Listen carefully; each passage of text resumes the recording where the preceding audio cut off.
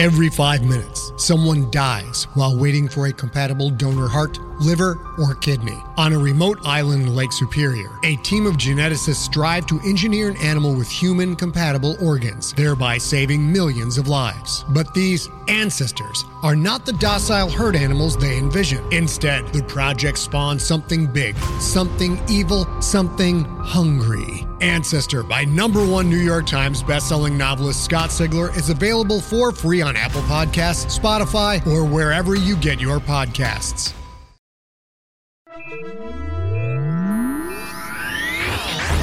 Lightspeed. Hello and welcome to the Lightspeed Magazine Story Podcast. I am Jim Freund, your host. Lightspeed Magazine is edited by John Joseph Adams, and our podcast is produced by Skyboat Media. This week's offering is Windrose and Scarlet by Isabel Yap, narrated by Gabrielle DeCure. This story is copyright 2019. Isabel Yap writes fiction and poetry, works in the tech industry, and drinks tea. Born and raised in Manila, she has also lived in California and London. She is currently completing her MBA at Harvard Business School.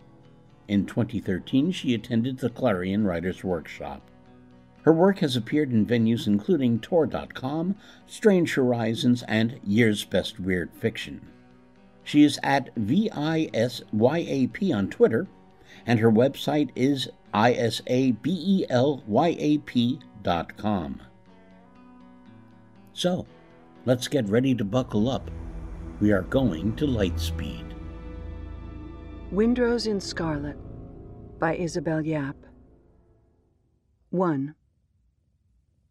Red slays the wolf, and another bursts through the kitchen window and bites her in the stomach. Glass gets in her hair. She smashes the chopping knife into its head, then runs out the back door, gulping for air. She doesn't stumble. The wood must be at war with itself. Some trees let her pass. Others scratch her. The howling recedes, the howlings at her ear.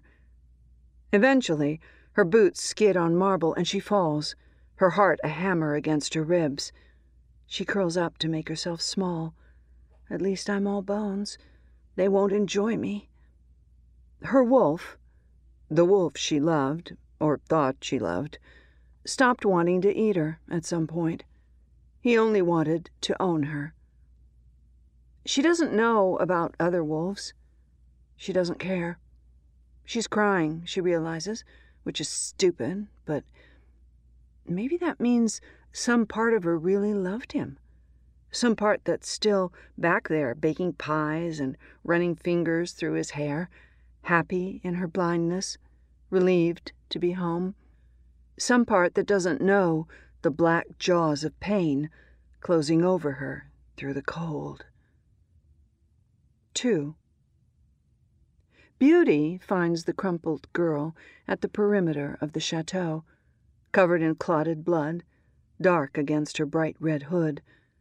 Her eyes are half open, cloudy like a corpse's, but her chest shudders when Beauty puts her ear against it. Beauty removes her coat and bundles it against the girl's side, attempting to staunch bleeding that has long stopped. She hesitates. Then she covers the girl's eyes and shouts for help, since someone is always listening, ready to meet her demands. "But what are you doing here, my lady?" Sabine asks when she arrives, holding her skirts away from the dirt and leaves. Beauty smiles, apologetic, and together they haul the girl, who weighs nearly nothing, to safety. Once they're past the castle doors, the girl gasps, jerking against the shock of warm air. She reaches out, and Beauty seizes her hands. Her eyes are black as crow's wings. "Are you a fairy?" she asks, mad with terror. "No," Beauty answers, but the girl has lost consciousness again. They bring the girl to the guest room, the one Beauty stayed in when she first arrived. She stitches her guest up, grateful the girl isn't awake, to witness her own gruesomely flapping wound. The stranger stays asleep, so Beauty keeps vigil at her bedside. She finds herself invigorated by this strange turn of events. It has disrupted her investigation, but she hasn't met anyone from outside the castle since the spell was broken, and she has always wanted adventure, even if it comes in the form of a blood-soaked girl. The stranger might tell interesting stories. She may even want to be Beauty's friend. But what if she only wants to leave? Beauty can't resent something that hasn't happened yet. Beauty can't admit to herself what she wants. It is different than not knowing. She can only confess that she hasn't felt this curious in so long. Perhaps when the girl awakens, they can find out more about the fairies' wards together, or at least exchange tales and tragedies over tea. She doesn't know if Vincent will approve, but Vincent will not be back for weeks yet, away on business in a country across the sea. That's fine. Beauty trusts herself with wild things, broken things.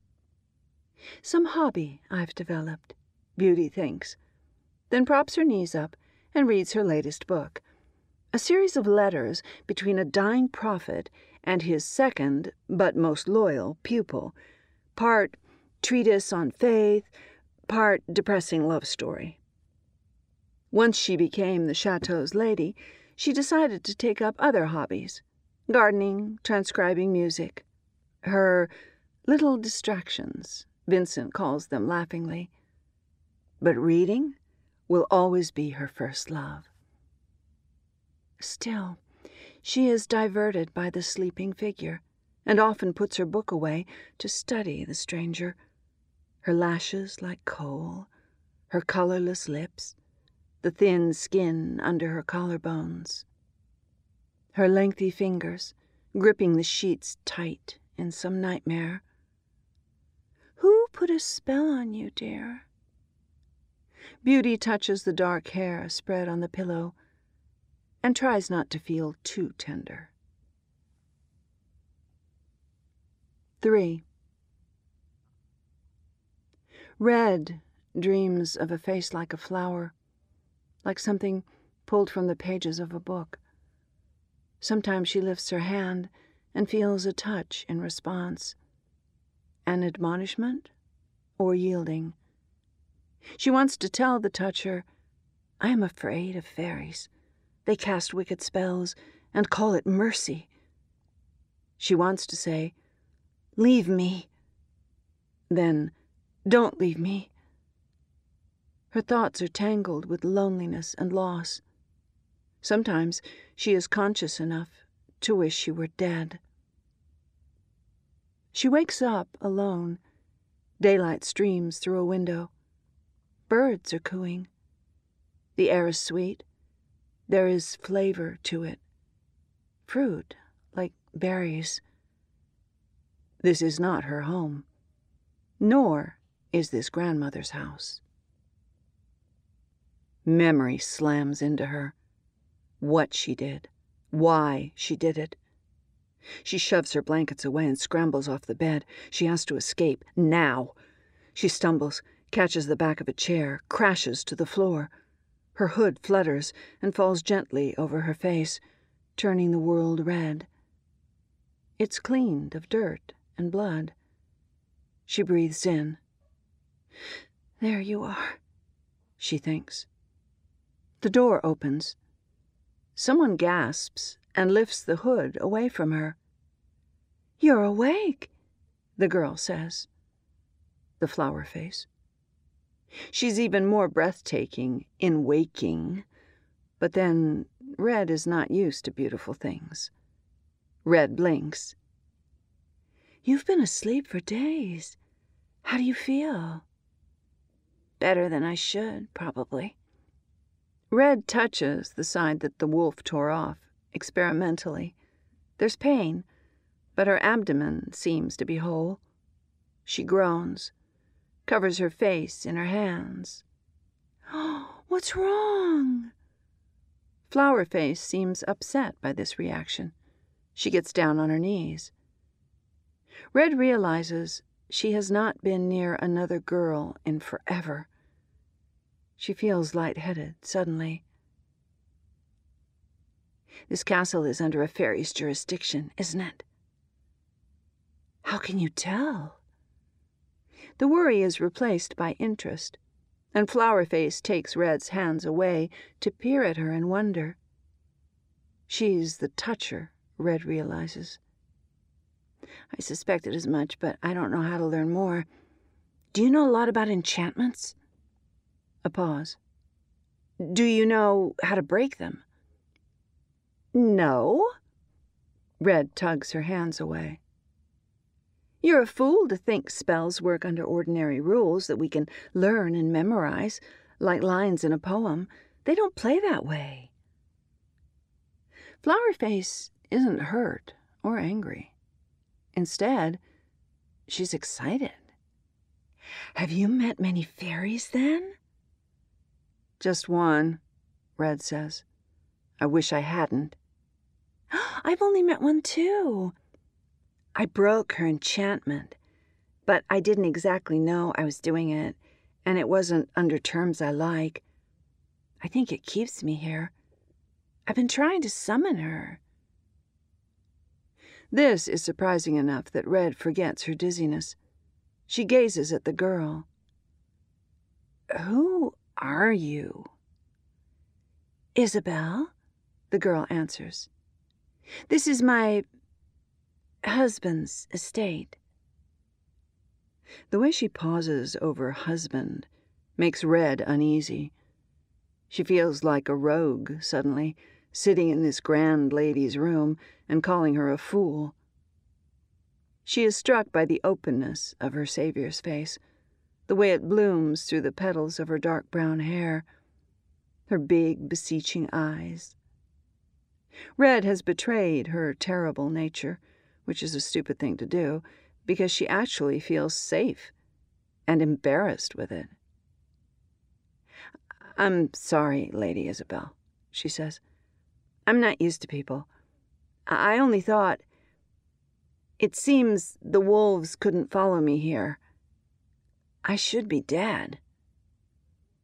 Her hands are trembling. She curls them into fists to still them. I was spared death once before, thanks to a fairy's magic. She doesn't voice her next thought. I wish I wasn't saved then, or now. Don't call me lady. Call me Beauty. Her host doesn't blush, but quickly adds, They all use that here. They take after their master. And anyway, it's what my father used to call me, so I don't mind. She stands and holds out her hand. Red takes it and lets herself be pulled up. What's your name? I can't remember. He always called me Red. Beauty pats her hand. Well, Red, you are welcome here, for as long as you like. Red falters against this gentleness. It feels too much like danger. But she has nowhere to go. She can't outrun the forest. For now, at least, she can stay somewhere warm with beds and doors and people who don't know yet how broken she is inside. I'm very grateful, Red says. She doesn't try to curtsy. She knows she would fail. 4. Beauty hasn't sat in the dining room since Vincent left and is pleased to have someone to share meals with. Red gawks at the large table, fidgets in her seat, tips her head up to gaze at the ceiling with its column of chandeliers and fresco paintings of cherubs. Beauty is worried that Red might not have an appetite, but when lunch arrives, her guest is ravenous and asks for more, meat especially. Sorry, I'm starving, she says. She only declines when dessert appears. Cherry pie, red guts wobbling. Beauty eats hers, but doesn't miss the way Red averts her gaze. Sabine brings them tea, smiling at their recovered guest. Red smiles back, uneasy, revealing too much of her gums. Beauty knows that kind of smile. You said you weren't used to people, Beauty starts. She knows this line of inquiry might hurt, might cause withdrawal, but her curiosity can't help itself. What does that mean? Red meets her stare. And Beauty thinks, this is a girl who only recently learned to be afraid. I'm used to wolves that look like people. Beauty taps her fingers on the table. My husband was a beast, she offers. As a man, his name is Vincent, and he is a very wise and cunning businessman, of the nobility and with impeccable manners. But when I met him, he was wild as the forest. He bared his teeth and roared. He was a beast? Or still is? Beauty shrugs, as if to say, it doesn't matter. Tell me of your wolf, then. Red laughs, a short, scratchy laugh, not at all delighted. I wouldn't call him mine. I'm not sure we were more than strangers, though we lived together for years. She swallows. He killed and ate my grandmother. I was sure he'd kill me, too, but I dated a fairy earlier that day while I was lost in the forest, so, of course, she appeared and tried to make a happy ending of it. Beauty waits. She made his paws tender. Beauty has a sudden urge to tell her to stop, to distract her by saying, shall we walk out into the garden to see the roses my father nearly lost his life for, picking one for me when I didn't even really want it? I didn't want anything. I was happy. I don't like to hear stories of suffering. But that isn't true. Beauty has always been invested in seeing a tale through to the end. She holds her tongue. I don't know what made the spell break, Red continues. I don't know if I'm glad it did. But the minute it shattered, I knew I could not carry on, so I killed the wolf, and his pack tried to kill me. You're safe here, Beauty says automatically. Am I? I'll keep you safe, Beauty answers, though the words surprise her coming out of her mouth. She's smarter now, older, knows how the power of promises spoken in the heat of a moment, or any time, can wreck you, crumble things you've hoped for, or form thorn barriers around you, grip you in talons and shake you from side to side, making you dizzy and sick. Besides, Beauty has no business offering this girl protection. Red, despite being just a few days away from nearly dead, is more physically fit, as Beauty couldn't help noticing when she patched her up. Yet, there's something about Red that makes Beauty want to gather her up and tuck her somewhere soft and secluded, which gets worse when Red looks at her askance.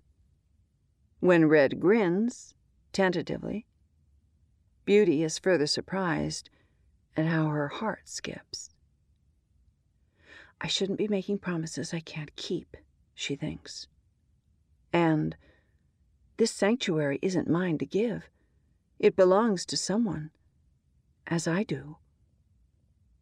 What if you're the thing that will hurt me? Red asks. Beauty laughs, shakes her head, reaches out to touch her guest's hand, wonders if she is misunderstanding, why she's both excited and afraid. This time, Red does not tug her hands away. They exhaust the afternoon walking through the garden. Beauty points to the roses, says those are Vincent's pride, but doesn't mention her father, not yet. She's not trying to make this a grief contest. Anyway, she would lose. Because she's happy with her beast now, isn't she? Her fairy intervention turned out all right. Red does not seem very interested in flowers. She keeps looking at Beauty with intensity, then looking away. Beauty doesn't mind scrutiny, but she feels unaccountably awkward under that gaze. Finally, Beauty asks, "Why did you say that?" "What?" "About whether I'll hurt you." She coughs. She doesn't want it to mean something it doesn't mean. "It came to mind," Red says, a slip of a smile flitting onto her face, quick as hummingbird wings. When she shrugs, Beauty decides to just accept it. Red insists she wants to help with dinner, so they impose themselves on the kitchen, which shocks everyone. Beauty wonders why she never did this after she saved the castle. "Madame, madame," Paul the cook laments, while Red stands next to him and tastes his soup. It's delicious, but has he considered adding fennel? They have dinner together, and this time there is no talk of paws or murder. Instead, Red asks Beauty to tell her something interesting, and Beauty narrates the plot of the latest book she's read, about pirates and tentacle monsters from the deep velvet sea. Now that Red is conscious, Beauty can't stay at her bedside. So that evening she knocks on her guest's door and brings her a lamp and a stack of books she thinks Red might like, including the pirate one. She pauses before leaving the room. "Will you stay?" she asks. Red closes the cover of the book she was inspecting. Beauty clears her throat.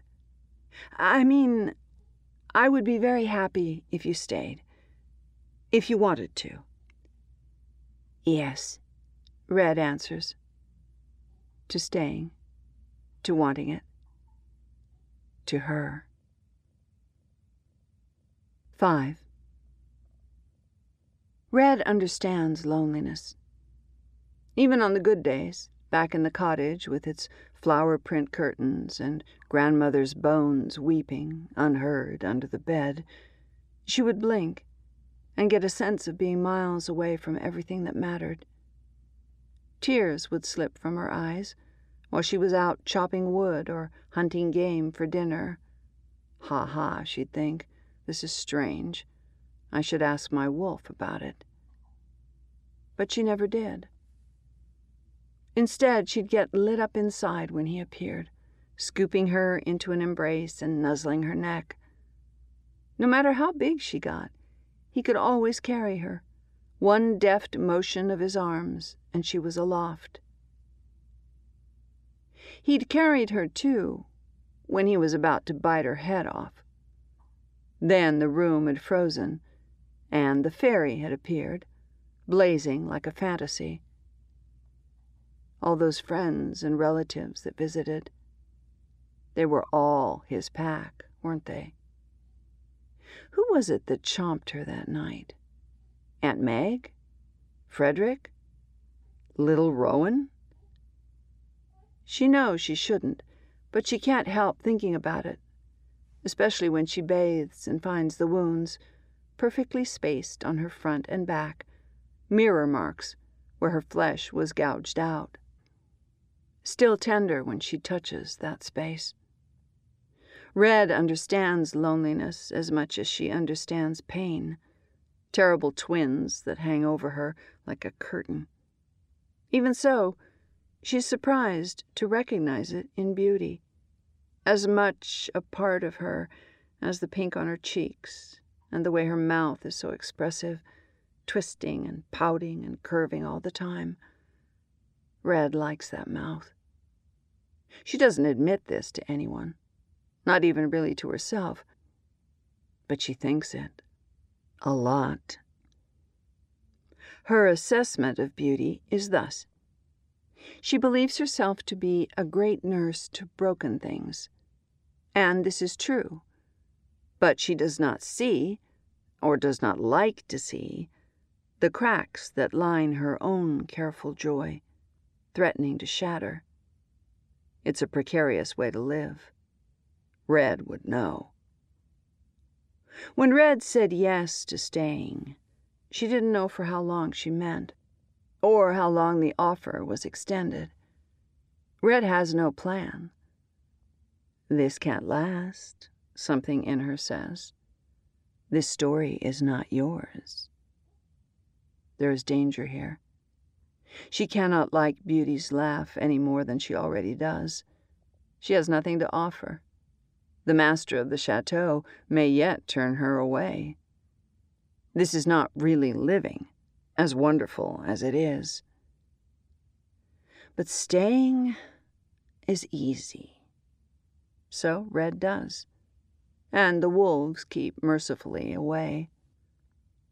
Red regains her strength as one day melts into another, fluid as the poetry Beauty recites when they walk in the garden or sit reading in the library.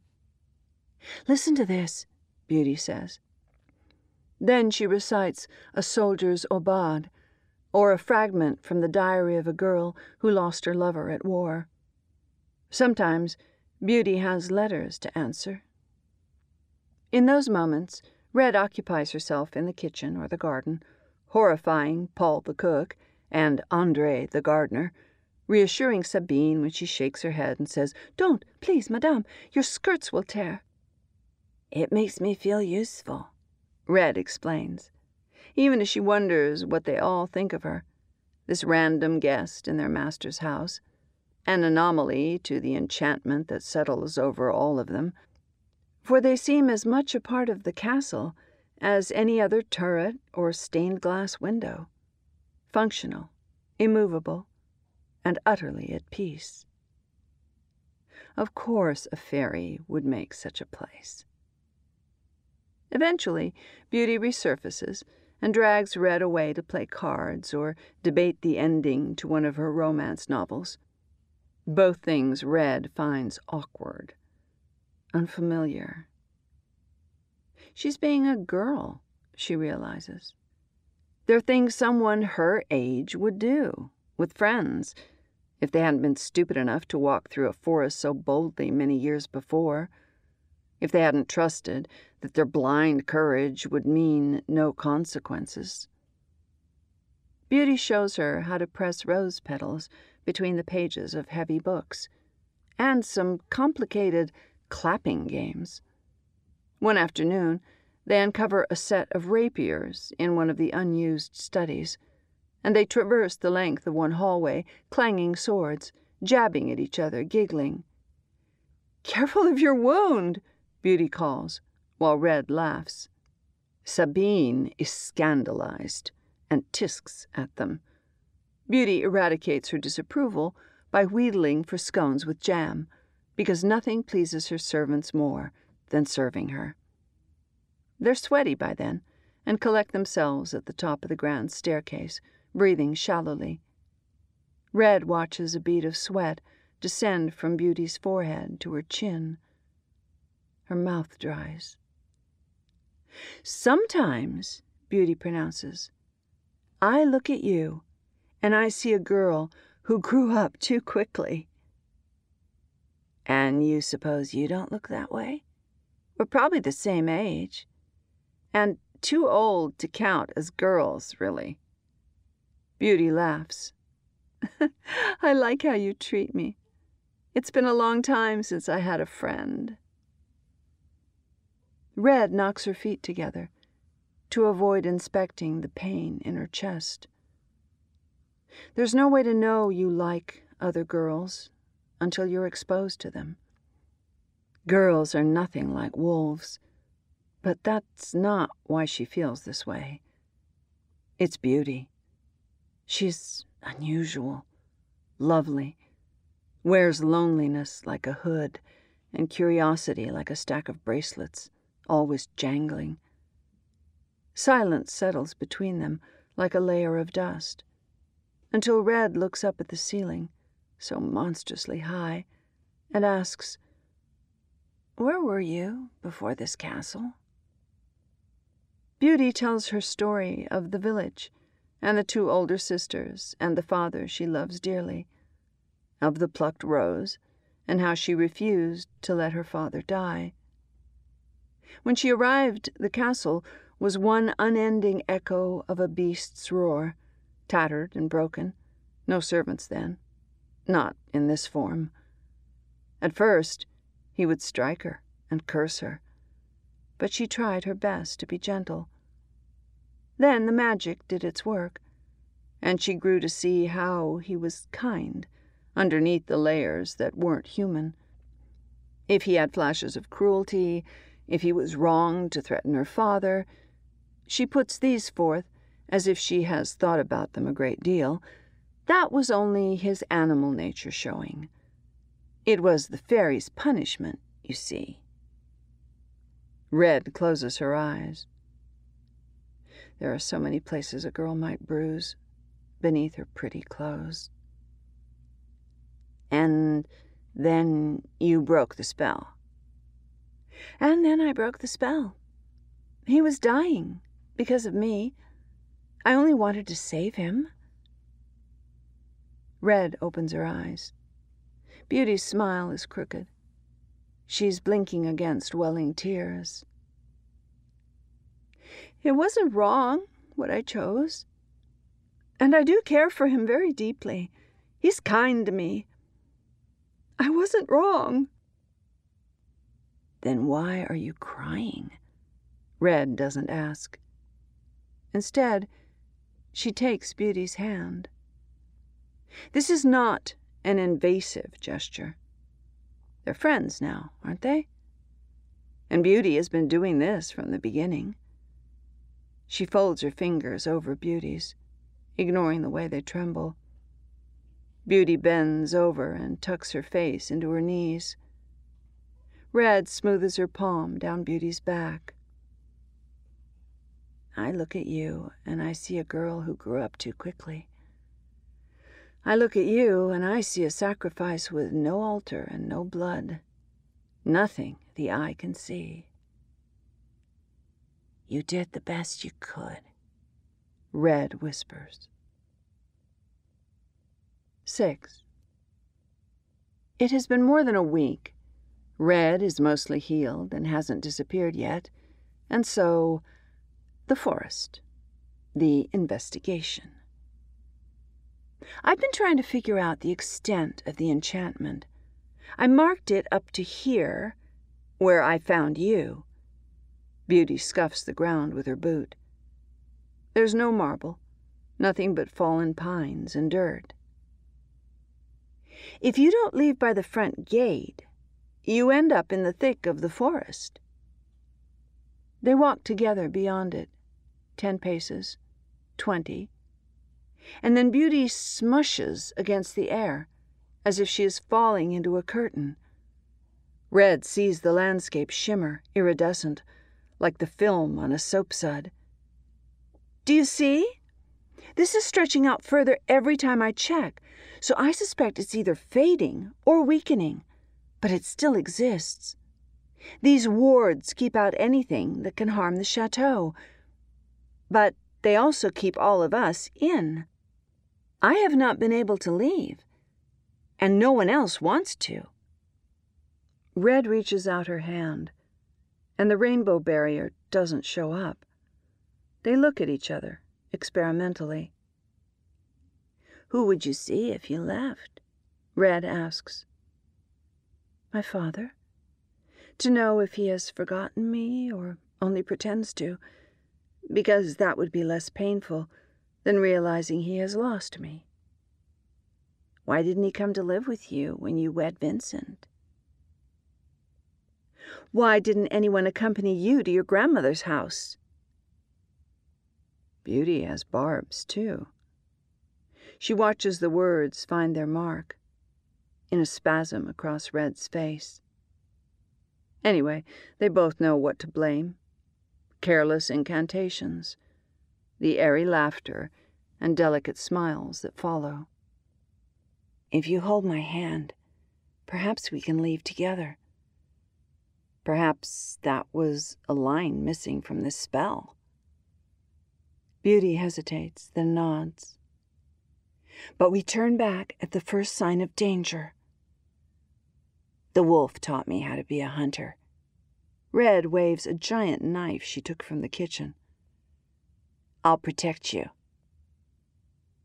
"That was my line." Red smirks, takes her hand, and walks through the barrier. Beauty holds her breath, expecting not to get past it, but suddenly they're on the other end, and everything feels more alive. Chirping insects and rustling leaves, the smell of moss and damp wood. Beauty spins, turning her face up to see how high the trees extend. For a moment, dizzy with this open world, she forgets what she's looking for. She could run away right here, leave it all behind. The staff, the chateau with its endless comforts, the rose garden that remains her beautiful betrayal, the man who kisses her with the violent worship of only the most pious, whose eyes are some days her beloved's and, on rare days, her jailers. Is freedom worth the cost of that happiness? Did the fairy intend her to weigh these things against each other? And how does Red fit in? Dropped, like a bird trapped indoors, which has smashed itself against the windows and needs tending. Now healing, this bird is something Beauty envies. Its memory of song, its desire for the sky. How she can leave, any time. They walk together, deeper into the trees, and Beauty wonders what to look for. Some sign that she hasn't been holding herself here. That something else can be freedom. "She might appear as an old crone," she announces. "We must be nice to anyone we meet." "Or she could appear as an unspeakably beautiful dame," Red answers. Beauty is about to agree when she hears a growl from very close by. She has heard that sound before, a deep rumble that descends into the bones. She twists her head slowly to look over her shoulder. She is knocked to the ground. Her face smashes into dirt. The creature on top of her snarls, then whines. She feels warm liquid. Red shoves it off her. "Run!" Beauty scrambles to her feet and runs. Behind her she hears the scattering of leaves, innumerable paws, her friend's fury as she curses. She turns back. "I can help." But no, she will only slow Red down. "Go!" Red shouts, and Beauty slams into the barrier. It burns as she sinks through. It feels like her flesh is melting off. Her tears evaporate as they leave her eyes in agony.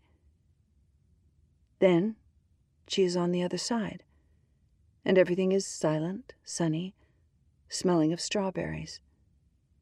She gets to her feet. She can't see her friend through the trees. "Red!" she screams. "Red!"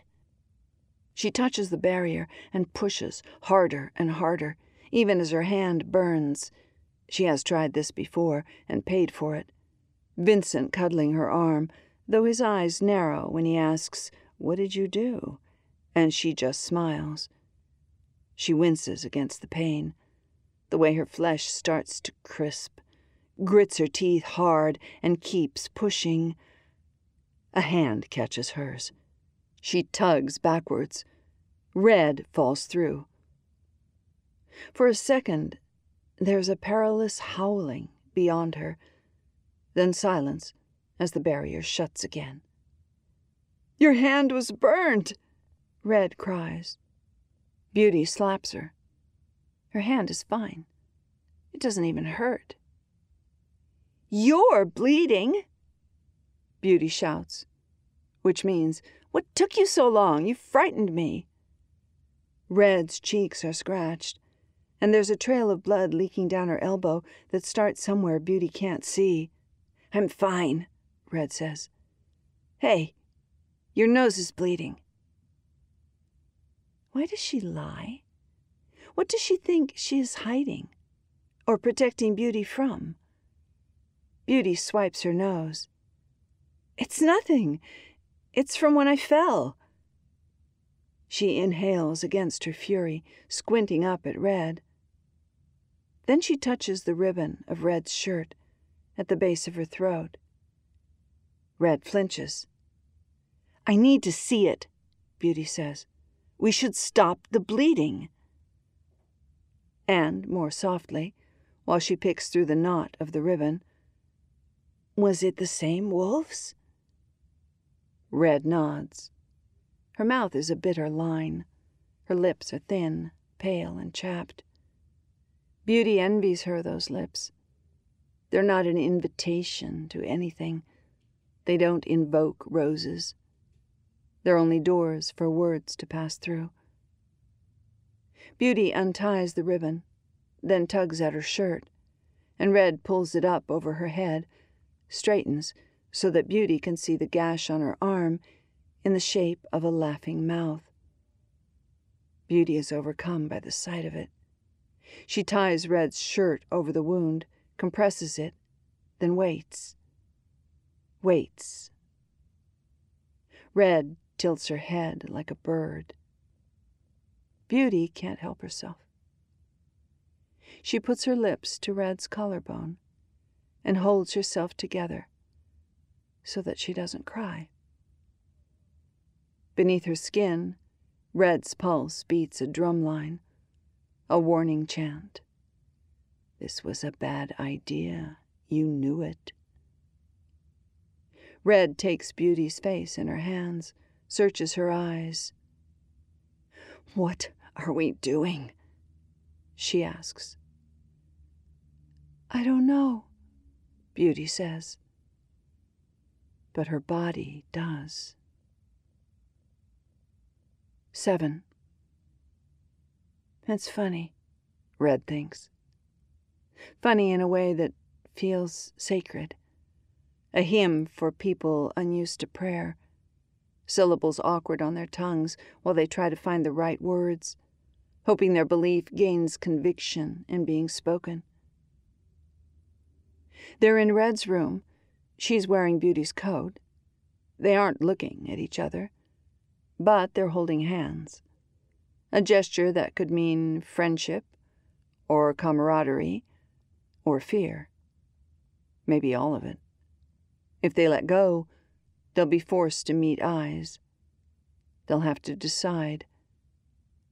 Will a new space grow between us, or not? Will you be able to understand what I mean, even if I don't say it?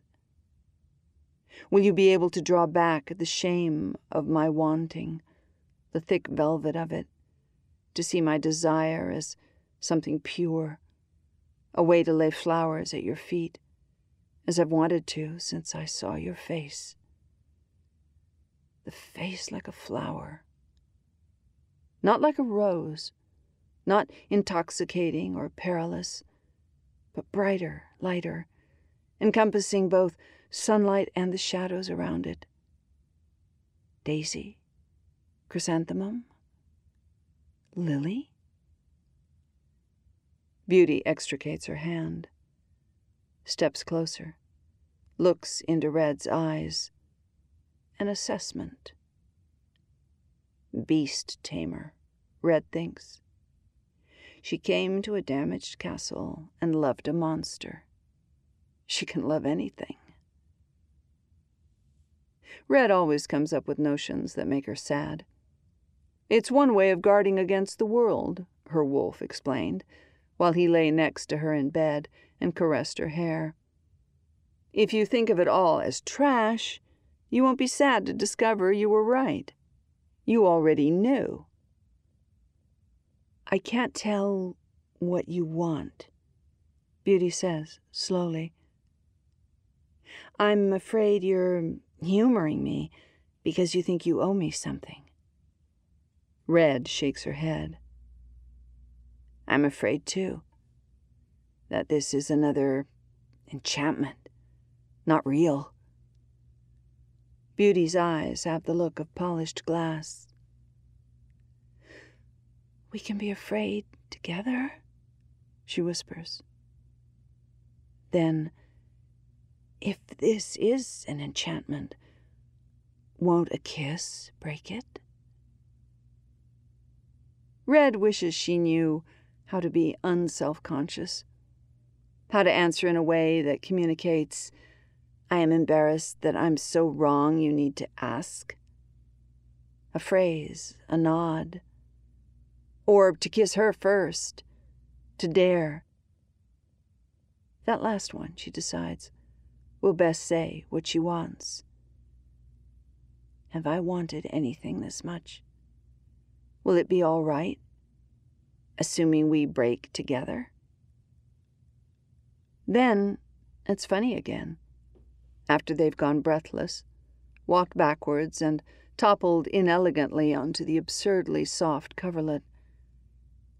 Beauty says, Your arm! And Red says, It doesn't matter. Because it doesn't. Not with Beauty's hair tumbling through her fingers. Beauty's skin hot beneath her palms. Beauty's open eyes, an endless sky of deep blue that disappears suddenly when she gasps in surprise. Red has a theory. When you've only loved monsters, you forget how to be gentle. She's wrong. What kind of beast could bruise such a body? This is one, isn't it? They're all faded, aren't they? Don't speak of it.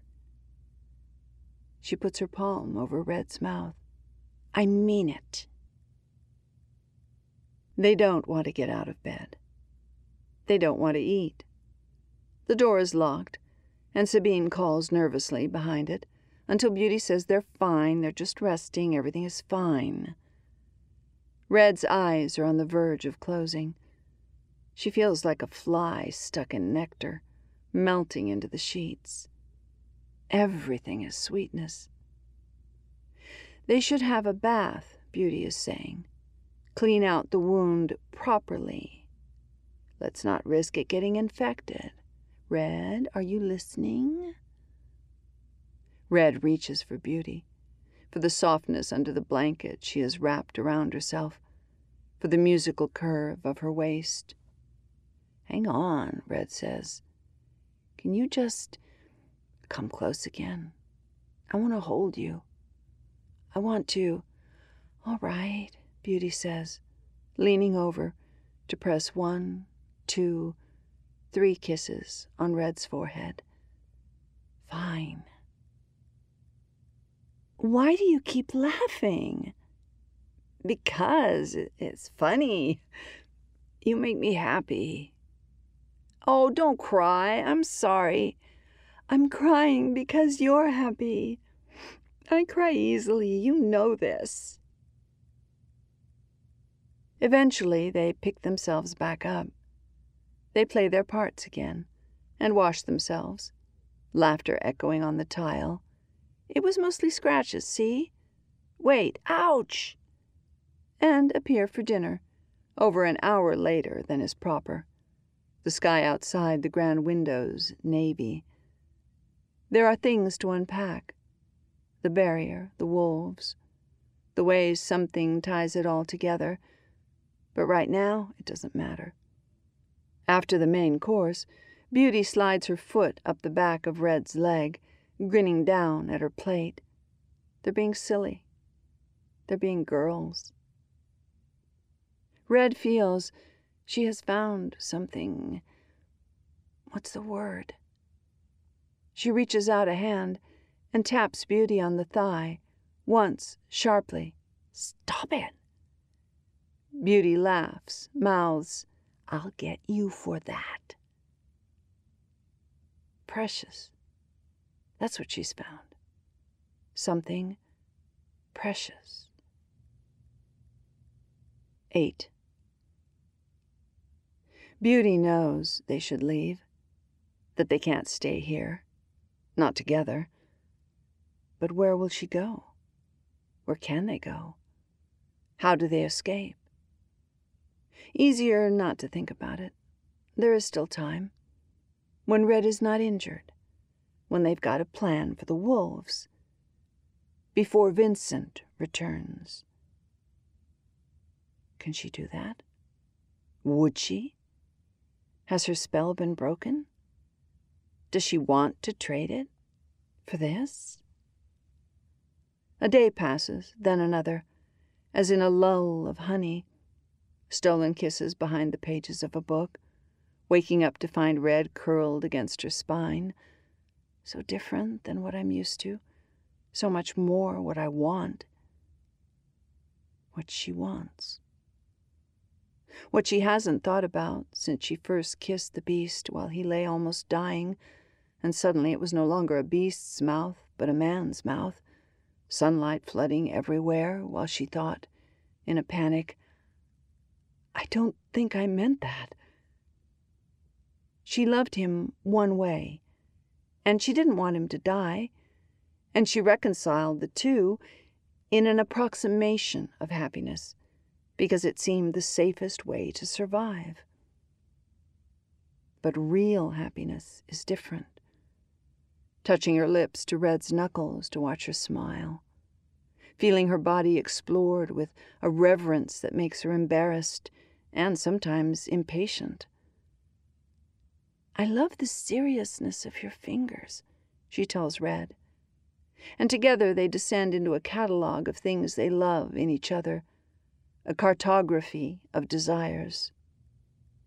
It's a thunderclap when the message arrives, punctuated by Sabine's delight as she delivers it. Dear lady, our master shall be returning tomorrow. He is eager to be reunited with you. Oh, that's surprising. He's not meant to be back for at least a week. Sabine purses her lips. Then, as if to come up with a worthy excuse for her lady's lack of eagerness, Worry not. The chateau will be ready for him, madame. Of course, she is not the master here. Send the messenger back, Beauty instructs in a daze. Let him know we have a guest. Red is not her guest. Maybe she never was. From the moment she appeared, Red has been her key and her keeper. Now she places her hand on Red's chest and thinks, I've never been selfish until now. This I would trade for the fairest rose, knowing the cost. What do we do now? Beauty whispers. The fairies won't be on our side. They never are for tales like this. Then we'll have to figure it out together, won't we? We promised we'd protect each other. Red lifts her hand and kisses it as a promise. But both of them have been here before, and neither forget to be afraid. They pack what they can: clothes, canteens of water, a knife, another knife, the only book Beauty can't bear to leave. Sugar for the swiftest horse, that with a prayer might outrun the wolves. They're just about to sneak down the staircase while the rest of the house is sleeping, risking darkness, when the lights of the carriage swing into the driveway. Vincent's estimate is never wrong. Perhaps he meant to catch her in the act of running away. Beauty's throat closes up, but she forces herself to be brave. I'll speak to him, she says, shooing Red to the top of the stairs. But what can she say? What is there to say? He might understand. They were friends first. Beauty hopes, despite everything. She doesn't want to break any hearts. She doesn't want to make him angry. Would he be angry? With her? Vincent descends from his carriage. He is not alone. Behind him is a fine gentleman with silver hair beneath his top hat. The great doors creak open. For a moment, Beauty is awkward and lost in his presence, as she was when they first met. Then she opens her arms for an embrace. "Dear," she says, while he pulls her tightly against his bulk. "Who is this?" "I heard we had a guest," Vincent says, "and I brought one myself. This fine gentleman I met at the inn last night. He says he is looking for his wife, who might have an ailment of memory." Beauty does not let her breathing betray her. She looks up at her husband, sunnily, though her blood thrums in her veins. Behind him, the wolf looms, apparent hunger in his eyes. He removes his hat and tips his head. When he smiles at her, his smile is not unkind. 9. Red can smell him. She would recognize that smell anywhere. He's not like other wolves. He had a laugh like thunder, and his paws were gentle while they ran the length of her body. And she thought she loved him. There was a hole in her mind where all the terror once was. It broke open that evening while she was making pie to go with the rabbit stew bubbling on the stove. She was humming. She was not thinking of captives. She had forgotten the next step in her recipe and pulled down a cookbook and wondered at the name on the cover. A familiar name. A name like hers. Suddenly, she could hear grandmother's weeping bones. That's all it took. A moment of thinking clearly. And with it, everything crumbled. With it, everything broke. She killed him, but he has come back for her. Because that's not how the story ends. She killed him, but he is coming up the stairs now. And in a moment of terror, she thinks of running, but she has nowhere to run. This time, she'll make a clean job of it. End things the way they do in Beauty's stories, with a finality unlike life itself. He whispers, "Red, red as roses, red as blood, heart of mine." Red clutches her knife. Her wolf stands before her. He breathes in deeply, savoring her scent, and looks down at her. "Why is your knife drawn?" He sounds sad. His eyes are filled with that blinking wonder, as if he can't believe her, as if she is something he doesn't deserve. Even now, knowing what she knows, part of her wants to fall limp like a rag doll at this look. I was wrong. I was a fool. Hurt me again. Then he touches her shoulder. And the touch is not like Beauty's, and her head clears. Her voice doesn't tremble the way her hands do. "Why are you here?" "To bring you home." "You aren't my home."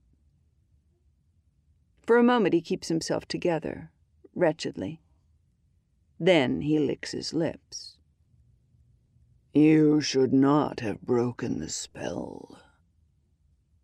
Red moves, but he's a wolf again, faster and stronger, and he falls on her with a fury. 10. The rules have changed. They are each operating in their own fairy tales now, and this is the chapter before the last. Vincent's guest has climbed the stairs to meet her guest, and now she must focus on Vincent, on the way he reaches out, his paw, to touch the pulse point on her neck, the way his voice is bright, feather-light, when he asks, "Darling, who gave you this?" The slow drumbeat of her heart turns staccato. As always, it's her eyes that betray her first, welling with tears. Her mouth forms the words, "I'm sorry," but she doesn't say it, can't say it, because she isn't sorry. In his eyes, beauty might be wicked for her wanting, but she isn't sorry, because what she wants isn't wrong. A ridge of fur grows between his eyebrows, knotting together in misery, while in his mouth his teeth grow longer, sharper. "But I thought you loved me." "I do, but not the way I did as a girl. You were kind to me, and you kept me, and I don't know where loyalty ends and love begins." "My castle will crumble around me." "No, hold on to it. You don't need me to be as you are. You have good people here who love and respect you. Stay as you are." She puts her hand on his arm, but he flings it away, hiding his face between giant paws. This makes her raise her voice, bare her temper. "You must live on your own, and I must have my freedom. No one asked me what I really wanted. I am not here just to be another rose in your garden." "Then you shall not be here at all," he growls. 11. Red draws on the floor with her blood, her wolf's blood. He hasn't torn out her throat yet, has only bitten enough to hurt, not kill. But she can't win, not like this. Red casts her mind to every memory of that day in the wood, and cries out, desperate, "If this is not how you want things to end, appear before me now." She tries to say it. Her words are a garble of blood. Everything turns over. She is on her knees in the woods. She has not yet been to grandmother's house. She does not exist in a fractured world. Instead, the world is sunlight, and she is only occupied with finding her way through the forest. But there is a bunch of flowers gathered in her fists, and a horrible crone asking her if she would be so kind as to give her those flowers instead. "I know they are for your poor dear grandmother, but I have no grandchildren myself, and they smell so sweet, child." "Yes," the fairy answers, "you were kind." "And I paid for it." "I gave you a kind of happiness." "It meant that I wasn't who I am. It was a lie." "What is it that you wish, little Red?" Red catalogues the things she could ask for, knowing she may never get this moment again. A fairy will bend the rules twice, but no more. She could ask for revenge. She could ask for time to unwind. She could ask for death, sweetness in its way. But when she shuts her eyes, she sees a flower, petals that move as lips do, calling her name. That's the truth she wants to follow through till the end. She is surprised by her answer, but only a little. "I want to learn who I am with her. I think she makes me good." "And what will you give, little Red?" Far away, Red can feel the wolf breathing against her neck. Hear another beast's roar. Red spreads her fingers apart and looks at her palms, empty of offerings. But something about their shape invokes wings. birds aching to fly away.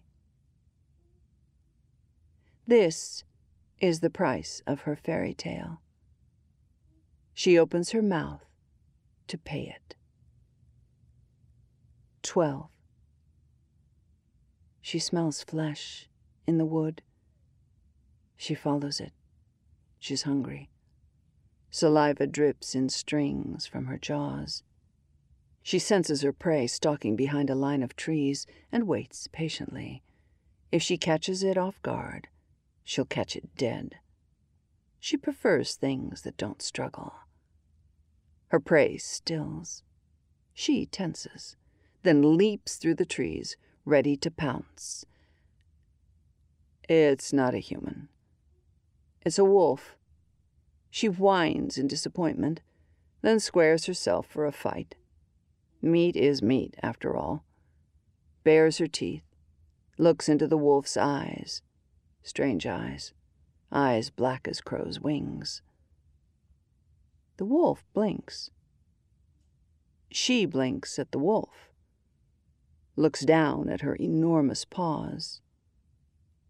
Sits backwards and feels tears brim. Damn it, even in this form. The wolf draws close to her and begins to lick her tears. Then suddenly, it's not a beast's tongue against her fur, but a girl's mouth against her cheek, pliant and tender. She presses her thumb to the girl's collarbone. She collapses into the girl's lap, leans into her, plants a kiss on the curve of her hip. "Is it you?" she asks. "It must be you. And you're not a fairy. You're not a dream. You're here." They embrace shakily, but their limbs are so confused that they fall back onto the forest floor and lie there gathered in each other's arms, first laughing, then crying. It's strange, but she thinks she'll quite enjoy remembering to be human, to do human things, kisses, embraces, how to be a girl and a beast and nothing but herself. 13. Once upon a time, there were two girls. Oh, don't say once upon a time, it's so boring. Oh, right. You've told me that before. B stretches out her legs, observes the shadow they make against the wall, continues. First, apart, they tamed some beasts. But they were lonely and not very happy, even if it seemed like the story should end there. When they found each other, it was like sunlight. They realized they didn't want to live that way forever, that there were other things they could do. Together. Like? Oh, space travel? Vampire hunting? Pro wrestling? You know. What about the beast and the wolf, then? Well, they might have torn each other apart. They were very hungry and very angry. Or maybe they saw each other as a mirror and had their own happily ever after, as wild things do. So, you haven't figured it out. R touches her friend's knee and grins, showing all of her teeth. She is wearing the red cardigan her grandmother knitted for her and eating a jam sandwich. B, which might stand for bookworm, cleans her glasses on her blouse before putting them back on her nose. You've caught me. I still don't know how it ends. Just that it doesn't end the way you expect. Good, R says. I like unexpected things.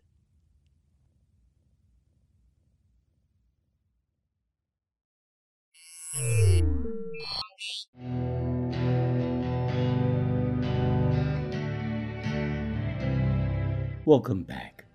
You've been listening to Gabrielle de Cure reading Windrose and Scarlet by Isabel Yap. We hope you enjoyed it. If so, please help spread the word by leaving a review or rating at iTunes or the social media venue of your choice. Our editor is John Joseph Adams, and this podcast is copyright 2019 by Lightspeed Magazine. As a listener to this podcast, you know that we publish it and most of the rest of our content for free online. If you don't already support our Hugo Award-winning journal, please consider checking out our many options, including ebook subscriptions and recurring patronage via Patreon at lightspeedmagazine.com/support. This month's sponsor is Tor Books, whose current feature title is Supernova Era by Cixin Liu. Skyboat Media, the most respected independent audio production team on the West Coast, produces the stories for this podcast. They are headed by the Audie and Grammy Award-winning narrators Stefan Rudnicki and Gabrielle DeCure. Be sure to check out their website at skyboatmedia.com. Post-production was by yours truly. Our music and sound logos were composed and performed by Jack Kincaid. Thanks for listening. That's all for now. See you on the Bitstream. I'm Jim Freund, wishing you cheers from all of us at Lightspeed.